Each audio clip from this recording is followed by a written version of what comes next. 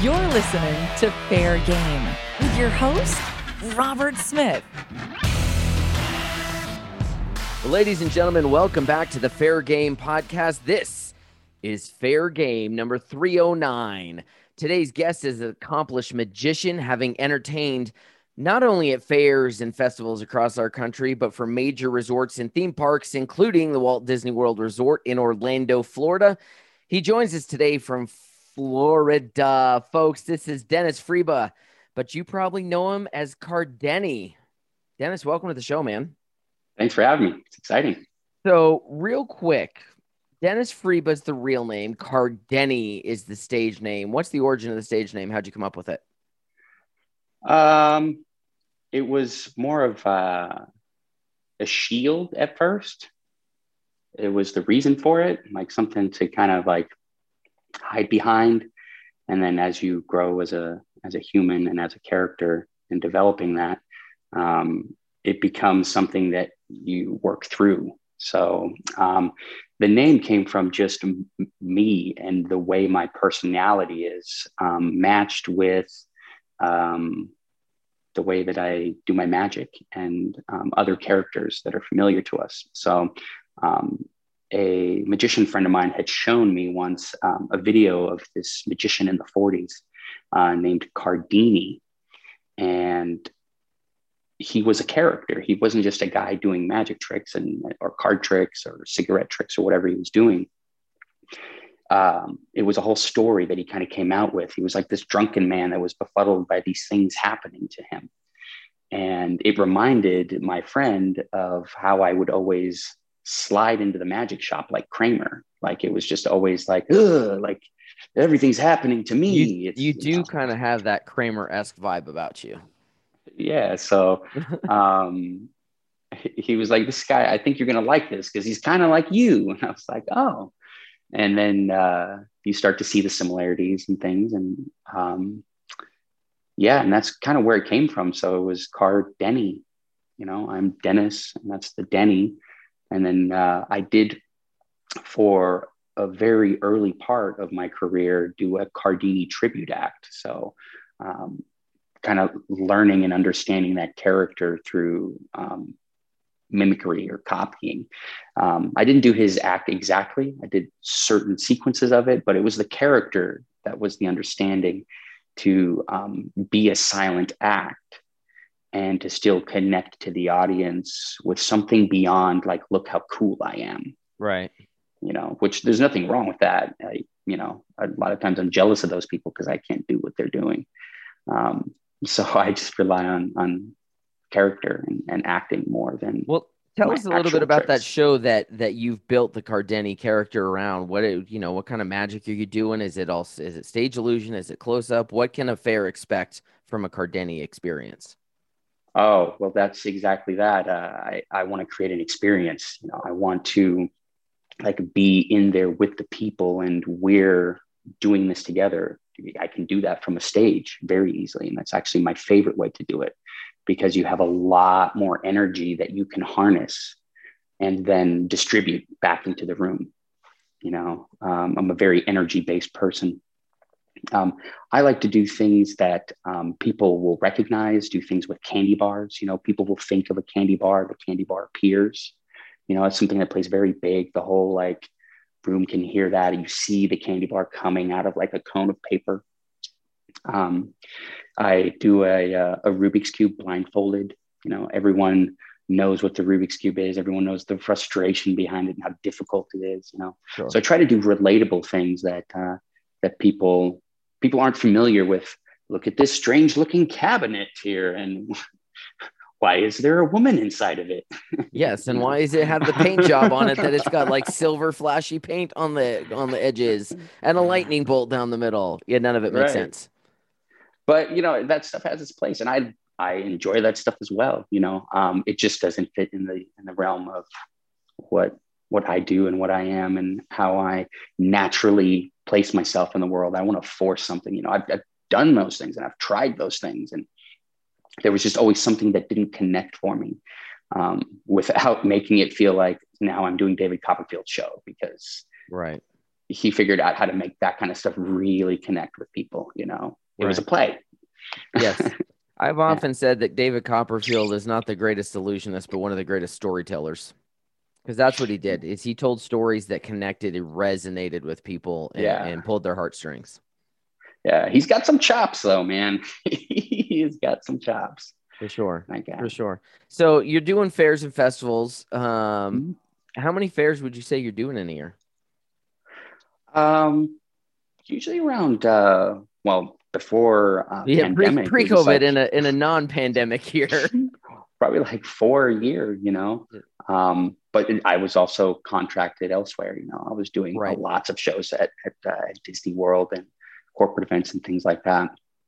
Yeah, so I wanted to get to that because, you know, you were doing, you know, several nights a week at Disney's Boardwalk Resort. I know I'd seen you down there several times, and you've been working for the company for a while.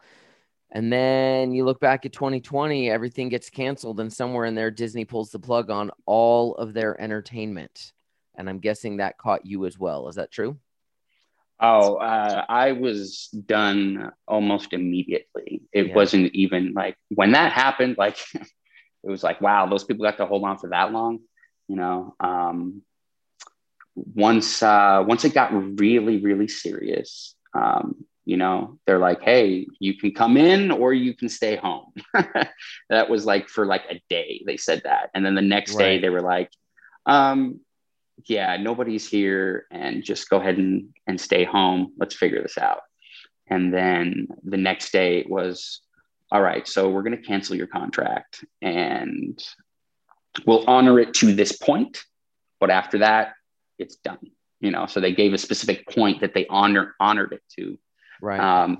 And then after that, it was you're on your own. I mean, if we decide to have you back, you know, we'll call you. You know, we hope to have you back. And everyone thought it was going to be a lot shorter than it was. I think, you know, that's for sure. And so at this point, I'm not sure if I doubt that I'm on the priority list of, well, let's see what Cardeni's doing now that people are getting vaccinated, you know. So, you know, I just have to continue focusing and moving forward with my life, my show. I mean, that's a direct hit that you took, not only for the, you know, the independent grounds entertainers, but every entertainer on that property from any show, whether you are in Fantasmic or whatever show you were in, one of Disney's, you know, licensed shows or something like you out at the Boardwalk Resort, like a Streetmosphere kind of thing. Everybody was out of the pool. Now that parks have started reopening, is there any word? Is then entertainment starting to get going again? Do you feel like that's something that might be coming back for you here soon? You know, I think it is. And like I said, I don't know what their priority list is because, you know, I don't know their business, but I feel like they took a substantial financial hit. So I think it's going to be a while before that happens. And who knows, they might have already connected with someone else and been like, we're done with that Cardeni guy, you know? Right. And, you know, whatever, rightfully so, you know, they're allowed to change their mind. I was 8 years there, 8 years, you know, and I knew that eventually this time would come. And so during that 8-year period is when I started getting into the fair industry and trying to understand that. Yeah, because I'm a person that I can't just like wait with my hand out, you know. It's like, hey, is anybody got any jobs or whatever? I have to go find these jobs. I have to promote myself. I have to talk to people. I have to perform. I have to do all those things, you know. And some of those things are a catch-22. You can't do one without the other. But when can you get the one to do the other? Yes. Well, I think it was smart that you started kind of branching and spreading out when you did. You know, back in 2007 when I lived in Florida, and I was eager to do my magic act before I kind of segued out and started doing the Conjure Fortune Machine. And I was eager to work with Disney and with the theme parks, and did very little bit of work with them and some private work, you know, corporate events at SeaWorld. But a good friend of mine who lives down there in Florida, Tony Brent, who does the Out of Control Magic Show at Wonderworks there on iDrive. He and I have known each other for 20 years, and he gave me really solid advice at that point. He said, listen, working for Disney's great, but don't put all your eggs in Disney's basket. And I think you found that out. And I'm glad you were starting to. Can you imagine waiting if you'd waited until Disney pulled the plug and you said, well, I'm going to try the fairs now? I mean, you know how long it takes to really get traction in the market. Yeah. I mean, I started in the fair market. I want to say like a very long time ago, because I became a member of Florida Federations, and I got the book with all the addresses, and I was like, all right, so this is what I'm dealing with. You know, this is this world, and like you're looking at it and you're trying to grasp it, and then it's like, well, like guess you contact them one at a time, you know. So yes. I sent out postcards and did that run, and I got a call, you know, I got an email, and that was the beginning of that. And that was at the Collier County Fair. Yeah. And Ron kept telling me, he's like, you got to go to the convention, man. He's like, you got to go to the convention. Yep. I'm like, yeah, for sure. I don't know. And I didn't understand that world. You know, I was still like, what does that all mean? And then I worked with him for a couple years. And then it was, I was very busy with so many projects I was doing. And it was Disney, and it had Legoland. I mean, I was working a lot. And then it got to that point where I became comfortable. And that's when I was like, okay, this is not going to be here forever. And that was about probably 4 or 5 years into my 8-year run at the Boardwalk. And that's when I, even early before that, I started studying acting as well, heavily, beyond what I was doing just for the magic show. And so I was branching out into all these different areas. And, you know, you're always naive when you get into a new thing, and you just think you're going to rock it. You're like, I'm going to rock this thing, you know? Sure. But you do some acting too. I mean, so tell us a little bit about that. Tell us about that. Well, that was, the acting was always within me, a desire within me, because of the Robert Houdin quote, a magician is an actor playing the part of a magician. Right. And so I was like, oh, well, that means I have to be an actor. And that makes sense. I understand why he says that. And so I studied it independently on my own very early on. But when you don't have a teacher or coach for that, there's certain things about that art that are just going to be completely like, if you don't have the right material in your hand, even to read, you're just like, I have no idea what they're talking about. Right. And it wasn't until I moved to Florida and got into the theme park circuit and talked to all the actors. I mean, hey, what do I have to do? Where do I learn this stuff? And how do I start getting these jobs? And they said, you just got to go audition. That's what you have to do. So I started to learn how to audition. I started taking acting classes. And I realized very quickly how it went hand in hand with my show and my performances. And so every time I learned something, it got put into my magic show.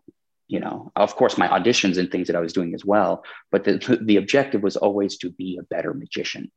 And as soon as things started connecting, I noticed a difference in the response from people in my performances. Because now I was physically and mentally and spiritually on all levels connecting with people, and not just speaking into like a void, you know, right. And like, look at me, I'm a blah, blah, blah. And this thing now is this thing, but really having an engagement with people. You know, you look at someone and, you know, I have my script that I stick to, but someone's doing something ridiculous or funny. I'm going to call on to it. I'm going to have an energy exchange with them. Right. And I try to make that energy exchange as fun as possible. That's the part that's fun. The magic I take a little bit more serious, but it's the interaction with the people that has to just be fun. So as you started working on your acting side better, it ceased to become, here's this magician doing a trick, turning, you know, is this your card? Right. Here's Cardeni. Turning one thing into another. This guy. Now it was about the overall engagement and experience with the audience, and not just for the audience, but for you as well. And the exchange of that. Cool. Right. Well, the acting thing's cool. I had forgotten at some point, you had a guest spot on the is it Netflix on Cobra Kai? Is that where it is? Yeah. I've had a couple different ones. Actually, during the pandemic, they came out. Cobra Kai was one of them. I think it's the 10th episode. Yeah. I remember Sarah got into that show. I never I watched The Karate Kid when I was younger, and like I remember some of the lines and whatnot, wax on, wax off. But I never really had a connection to the movie. It was one of those movies I watched when I was a kid. And then she got me watching some of it, and I was like, yeah, it's okay. And then all of a sudden we're watching this episode, and Sarah and Nate both must be more observant because I'm just watching the actors, and all of a sudden they're like, wait, is that Cardenny? I'm like, wait, what? Back it up. And I go back and I look and I'm like, well, son of a gun, it is him. I forgot he mentioned that he was going to do this. So Nate was all stoked because he was watching the show like, I know that guy. He was all excited about it. Yeah. I wasn't very public about that one because I wasn't sure if I was going to make the cut because the way the scene is written, like, they didn't need to see my face. Like it didn't have to be a part of it at all. So I was very like have the hush-hush line that about you it. I think we're getting a little delay. Well, the thing was, line had to be there because it had to. Is that better? Hang on just a second. Hang on. I'm going to switch, see if I can turn the Wi-Fi off and go to a hard line. This is life in the Zoom podcast world. This may be me. Like I have just the worst reception at my house. Okay. And the Wi-Fi does not reach very far sometimes. We'll go with it. Yeah. So I was just saying that Nate was totally excited that he was like, I know that guy. Like, I know who that is on my TV. Yeah, that was, I was so quiet about it. And I was actually at a show in Fort Myers. It was the first show I had booked of the year. And it was a private event for a 50th birthday. And it was like, I had to drive down to Fort Myers, and it was this whole thing. It was this big ordeal for these people. And for me, I'm like, I'm performing. Can I still do this? And after the show, I get a call from my friend in Tennessee, my friend Nick. He says, man, well, I thought we were friends. And I was like, what are you talking about? He's like, I thought we were the kind of friends that if you were on an awesome show like Cobra Kai, that you would tell me. He just starts screaming. I was like, you know why I didn't tell you? Because of the way you're acting right now, wow. He was just like so excited. It was like the top of his world for that. That was and I could see how you would be hesitant just because that scene easily could have ended up on the cutting room floor because they could have shot it and it had an angle and a cut on it. You wouldn't have even been in it. And you even had a speaking line. You ordered something from the waitress. If y'all listen in, if you haven't seen the show, it's Cobra Kai. It's like the next generation of the Karate Kid is kind of the deal. And they're in a restaurant. The two main characters are in a restaurant. And at the table behind them, Dennis and it's his on-screen significant other, I guess, are sitting at a restaurant ordering lunch. And it's like one line. I don't know what you ordered. Do you remember what you ordered? Do you remember what the line was? I'll take the turmeric cauliflower with coconut yogurt and sliced carrots. That's what you ordered? I believe so. It's funny that I even remember that. I was going to say, I told Sarah, I said, I know Dennis watches his diet really closely. I bet what he's ordering has nothing to do with his diet. But if that's what it was, maybe it did work out. That sounds like something you do. Yeah, I did have some dietary restrictions for a while. And it's funny. Everybody was like, dude, they cast the perfect person. Because that used to be me for a while. Luckily now I've balanced out my body a little bit, and dairy and eggs aren't that big of a deal anymore. But it's wild to me that and not to take anything away from you, but for, like you say, an insignificant part for an extra in a show. You were just in the background ordering lunch, that you had no other impact on the storyline. Normally you don't get that. Normally the extras are just kind of looking at each other, pretending to have a conversation with each other, and all the focus. Well, that's the thing. I'm not considered an extra. I'm considered are you a SAG principal or what? actor. Mm-hmm. Yeah, I'm a principal actor. Oh, so they background can give you and extras. Got it. don't have lines. And sometimes they get bumped and there'll be like a featured one and then they'll get maybe a line, but that's completely different than what I do. Like I auditioned for that part with that line. Right. And so with all of that. Right. Yeah. So it's like I get to see. Wild to me that they wrote that whole thing into the script for an actor who ended up being you.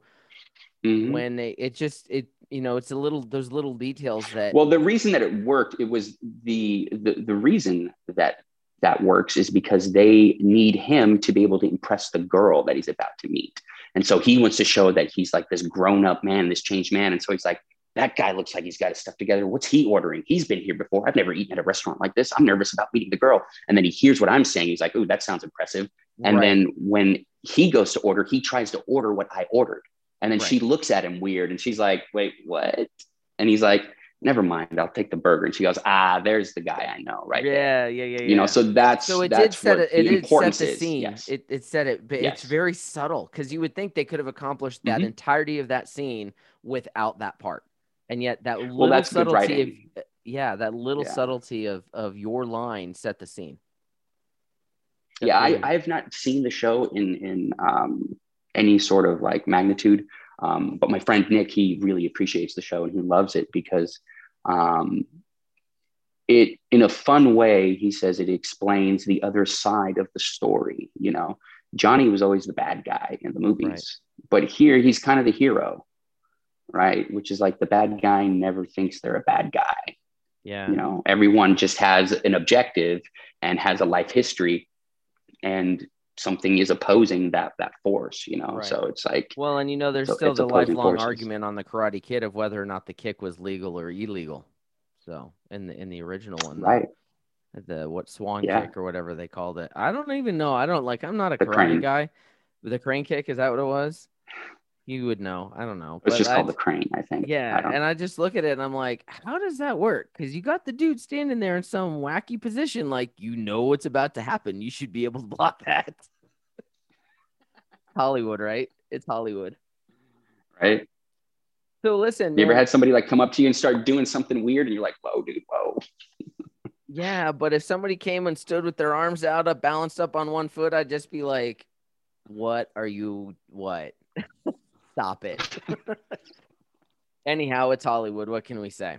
Listen, so we just saw each other at Florida Convention. It was nice to be back in touch with everybody and congregating together again.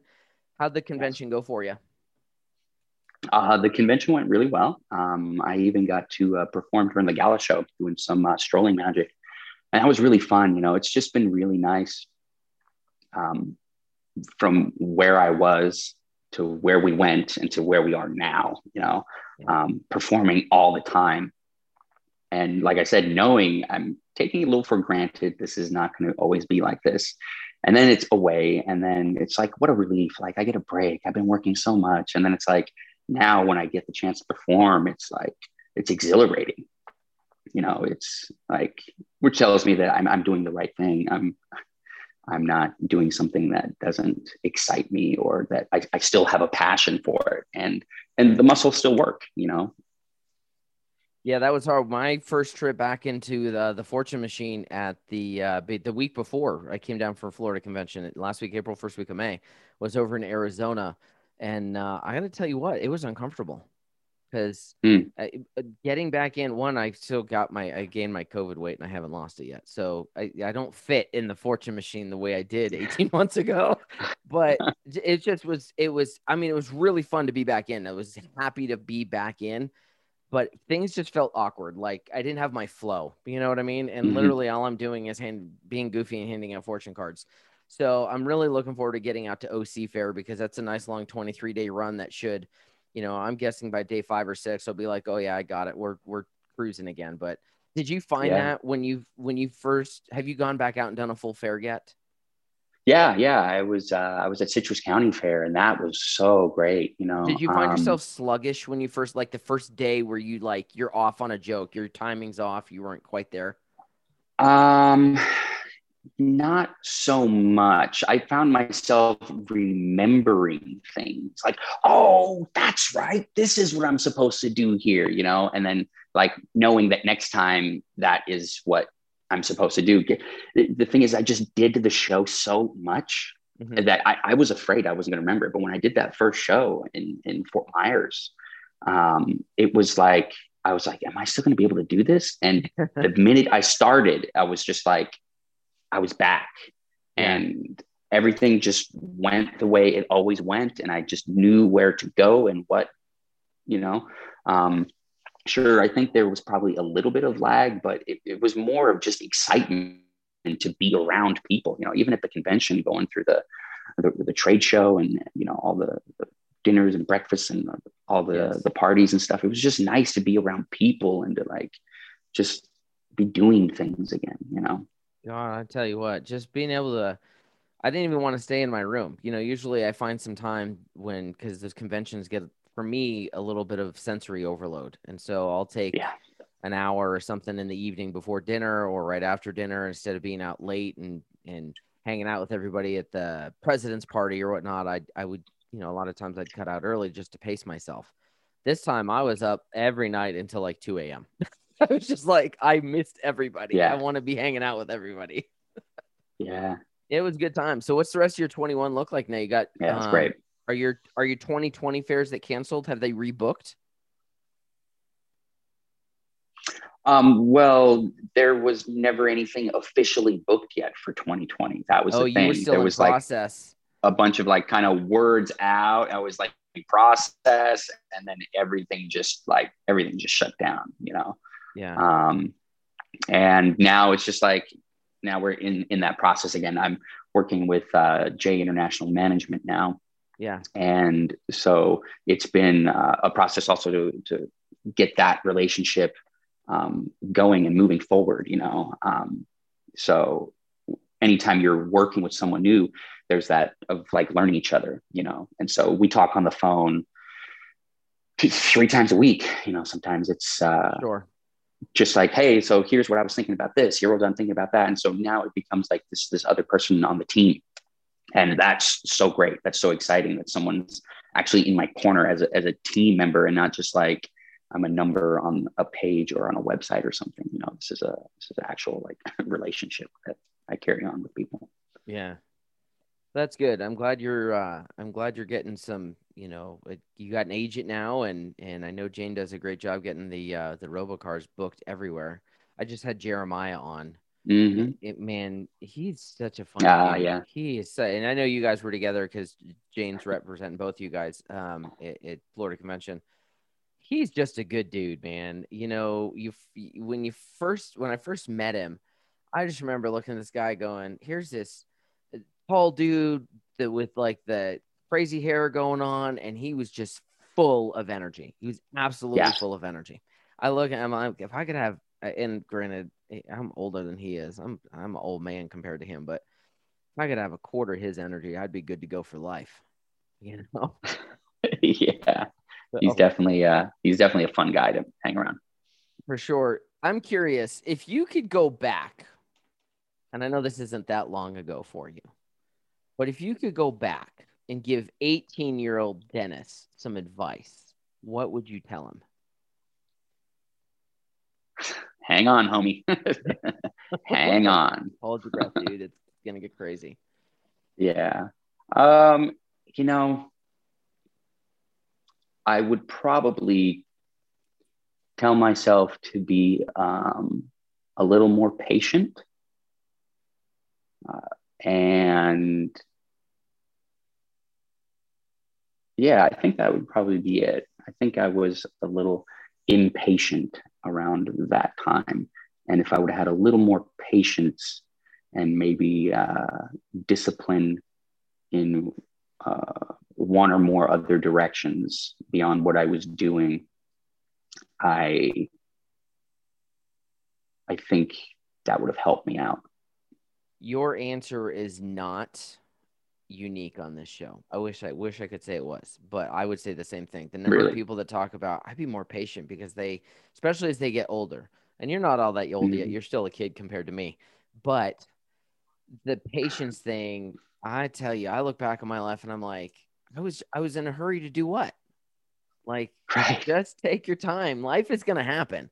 right? This earth is spinning at its own speed. There's nothing we're doing to make it go faster or slower. Like, just enjoy your life.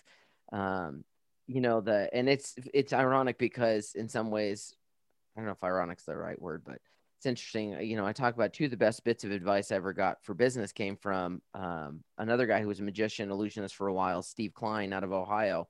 He's got his own production company now. And he said two things: never read your own, or never believe your own press. And it takes 20 years to be an overnight success. And I never realized what he really said was saying was be patient. There's not going to be a trick or a gig that you book tomorrow or I book tomorrow that all of a sudden, boom, that's it. We've got millions of adoring. It's just not going to work that way. Everything that's going to happen that's good in life, it takes a long time to build. Yeah. Yeah. I mean, I would definitely say that once I hit the 20-year mark of being a magician was when I started to feel like I was actually a magician. Before that, I felt like I was still trying to be a magician. And then I was like, no, I'm a magician now. Now I'm a magician. And then I'd have one night that was just like, oh, I don't know what I'm doing. I'm not even close to being a magician. And then, Right. But I had more days of I'm a magician versus like struggling to find my path and my way. And Sanford Meisner, a great acting teacher and actor, said it takes 20 years to become an actor, like a professional actor.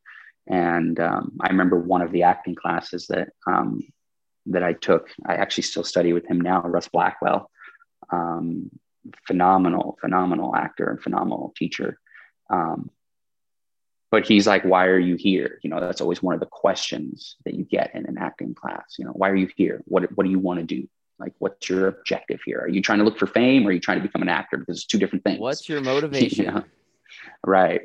And then, I just explained that I, want to understand acting because I want to be a better magician. And and the two work hand in hand. And I'm really enjoying acting itself, just the process of it. And I'm like, I'm just now feeling like I'm becoming a magician. So I know that I have still a long ways to go. I've only been studying for 10 years. And then I just remember him going, yeah, remember that. He's like, remember that. Yeah. And then he kind of like made that as an example. He's like, remember how long it took you for your magic thing. Now, remember that when you're doing the acting stuff. Don't ever forget that. It's like, it's funny because he's right. I kind of take that parallel just to being an adult. Forget being a magician or being an entertainer or being a successful business, just being an adult. Because I remember growing up when I was a kid, I remember my dad when he was my age, and I thought, man, he's 40, he's old, he's finished, like he's old. And now we are just so substantially younger, I think, than our parents were, and our children when they're 40 will be substantially younger than we are. But I remember getting into my 20s and going, oh, all right, I'm an adult. And then I turned 30 and I realized I didn't know anything in my 20s.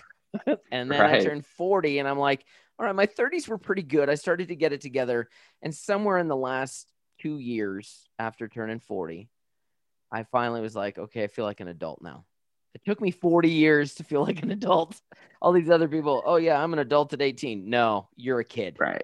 You are a kid at 18 still, it's just, there's a maturing process. And I think that's probably what goes on with the acting thing. Or like you said, I'm a magician now. There's a growth and a maturing process that happens where all of a sudden, I'm guessing having done magic for a while, there's a point where you realized your show has nothing to do with anybody else's show, and you quit comparing yourself to other magicians and you focused only on what Cardeni was. And I'm guessing somewhere in there you exploded with your growth. Yeah, I think that's really what it was. I think you got that right. It was just a combination of things. It was a combination of not wanting to be like everyone else.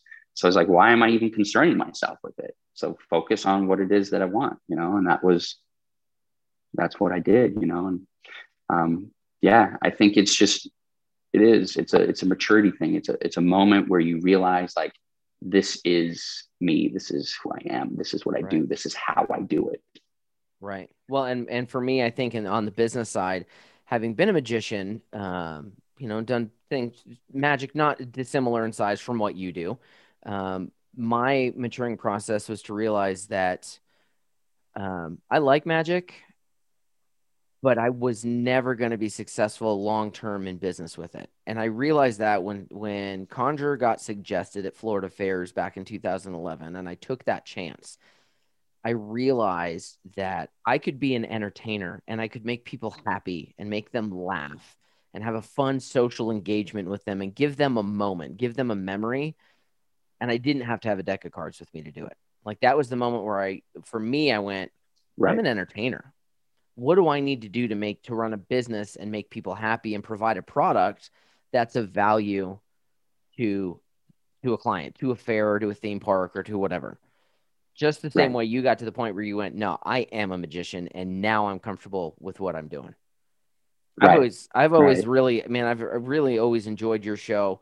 Having been Disney files ourselves and not only lived down in Florida, but, Sarah and I both met working on the Disney college program in 2000.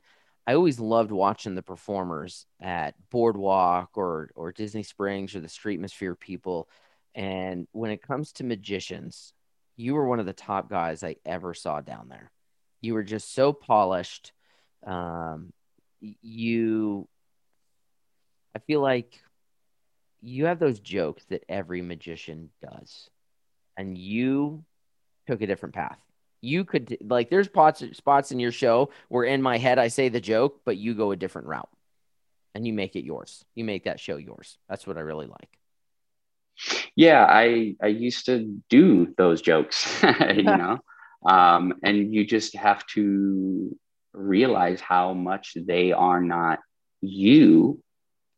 They're someone else, and they've just been someone else's for so long, Right.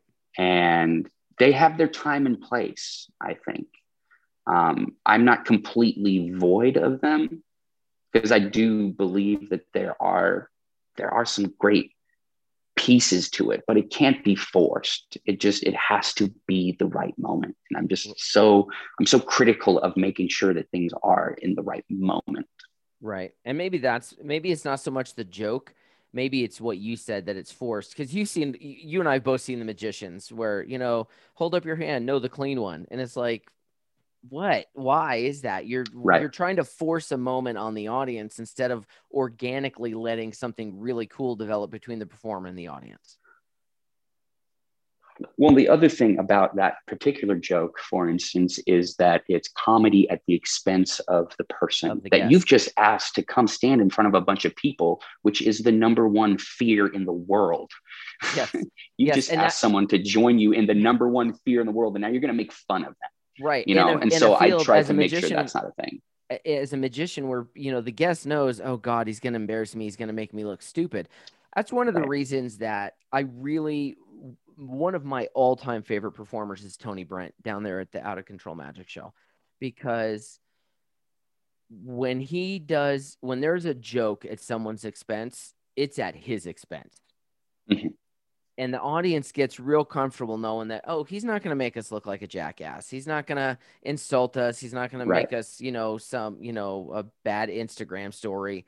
And then because he sets the table for his audience like that, when it comes time near the end of his show to do the Sonny and Cher bit, and he gets the big, tough, burly guy to be Cher, he is all Right. in.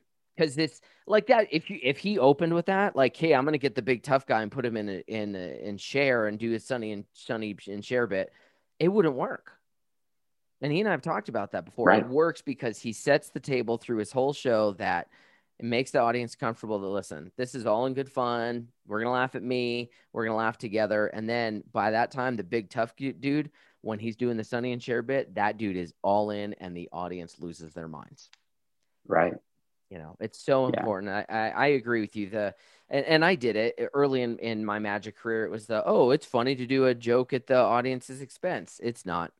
It's not. And that's part of the maturing process in Yeah. developing that. Very few performers start on day one going, I'm not going to make my audience look stupid, especially with. Well, the only time that those jokes work is if you know how to do it, which I feel like a lot of times just working at Disney, it is with a heckler, Right. Because what that is, it's now a change of energy. And now people also understand like, oh, he's not a force to be reckoned with. He does Right. have a side to that. And I don't want to be on that side. Right. But you even know, having, a long career doing work on the streets, even at Disney, which is a fairly safe environment. It's, it's not like doing, Mhm. some rando fair in the middle of a downtown area that you're like, am I going to get jumped? Like, it's Disney. It's pretty Or just safe. a downtown street. Downtown street. Yeah. I mean, it's like, Yeah. it's a pretty safe environment.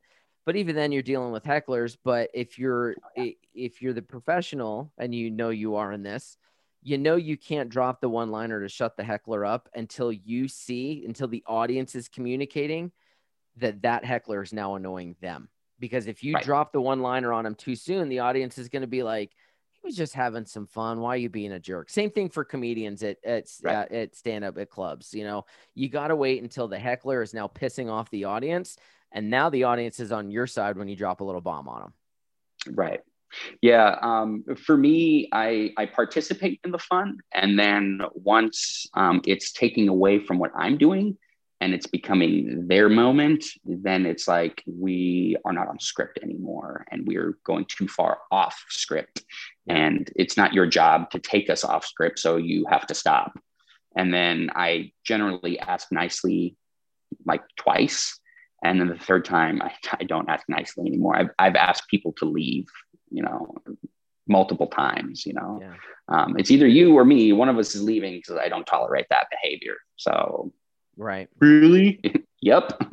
And then they leave, and then the whole crowd claps because, because you got them on your side you. before you kicked them out.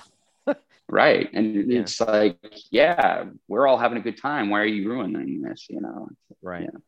Yeah, and it takes there's some subtleties to it, and again, you got to be patient and working through it. And one of the things that I've always, I've really loved about your show when I've watched over the years is I can tell from watching it, and this I think is because I was a magician. I can tell that you didn't just go buy tricks at the magic shop and put something and learn it and go, okay, I'm a magician.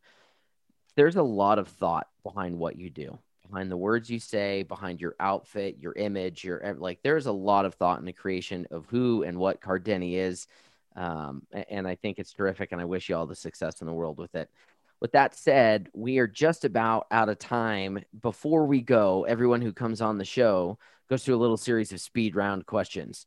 So I'm going to ask you 6 quick questions, and you give me your best answer for each. Oh, he's getting stretched out. I see him. He's like moving his shoulder, stretching on. Okay, I'm ready for this. Dennis Freba, a.k.a. Cardeni, are you ready?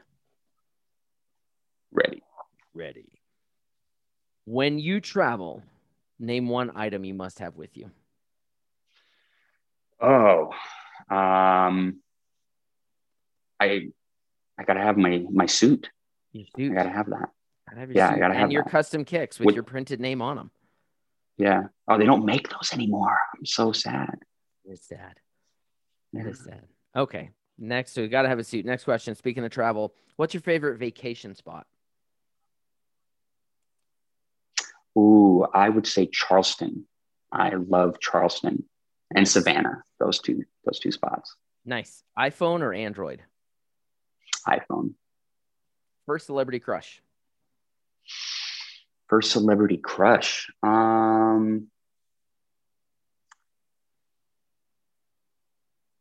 Was it? Oh man.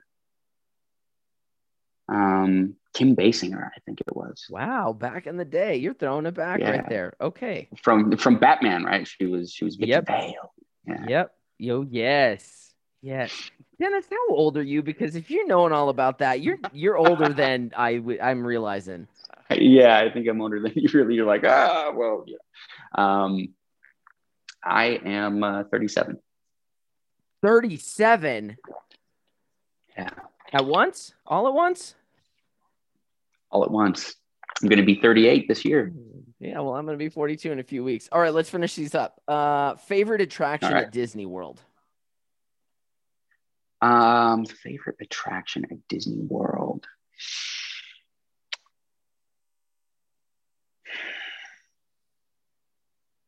There's a lot of good ones.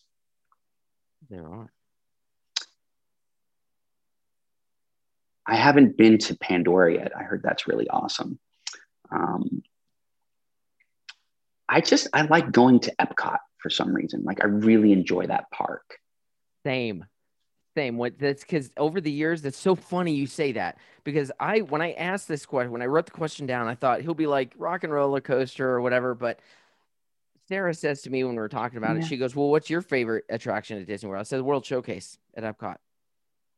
I just like walking around the World Showcase, being immersed in these different environments and watching people. Forget the rides, forget the shows. I just like being on the World Showcase. So it's crazy that you say Epcot. It's wild. And I like that Mars ride with Gary Sinise. Mission Space, yeah. Now you ride the spinning side, right? You ride like the orange side that actually spins you. Yeah, and it's like every time, like those G-forces hit you, and you're just like, your head is like crushed, and I'm like, is this the time I'm gonna just chuck everywhere? Right. Well, and if you're claustrophobic, because you get in that ride and it's fairly small to begin with, but then that control panel closes towards you and you're literally like 8 inches from the screen. and the G-forces start whipping around and you're like trying to breathe and it's kind of a wild experience. I dig it for sure.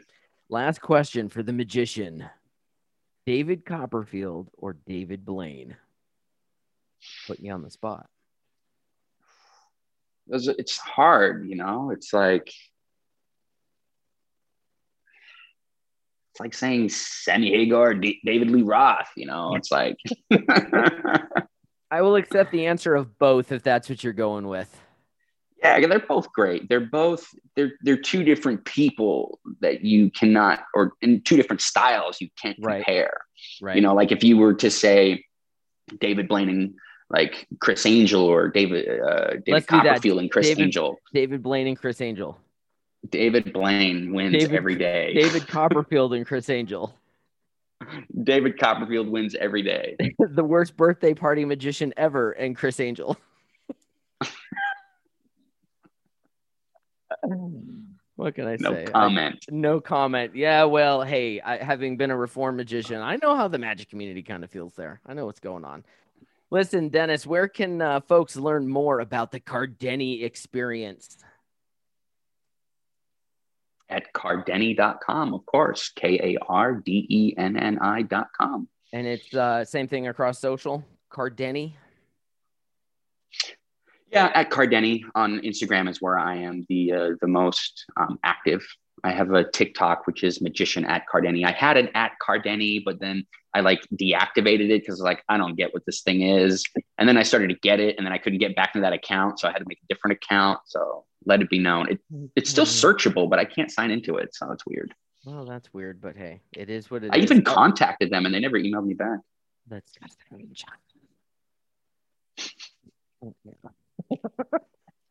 Listen, folks, this is Dennis Free, but you know him as Cardeni.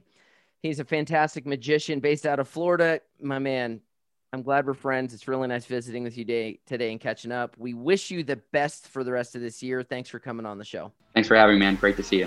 You've been listening to the Fair Game Podcast. Fair Game is a production of Robert Smith Presents. For more information, please visit robertsmithpresents.com.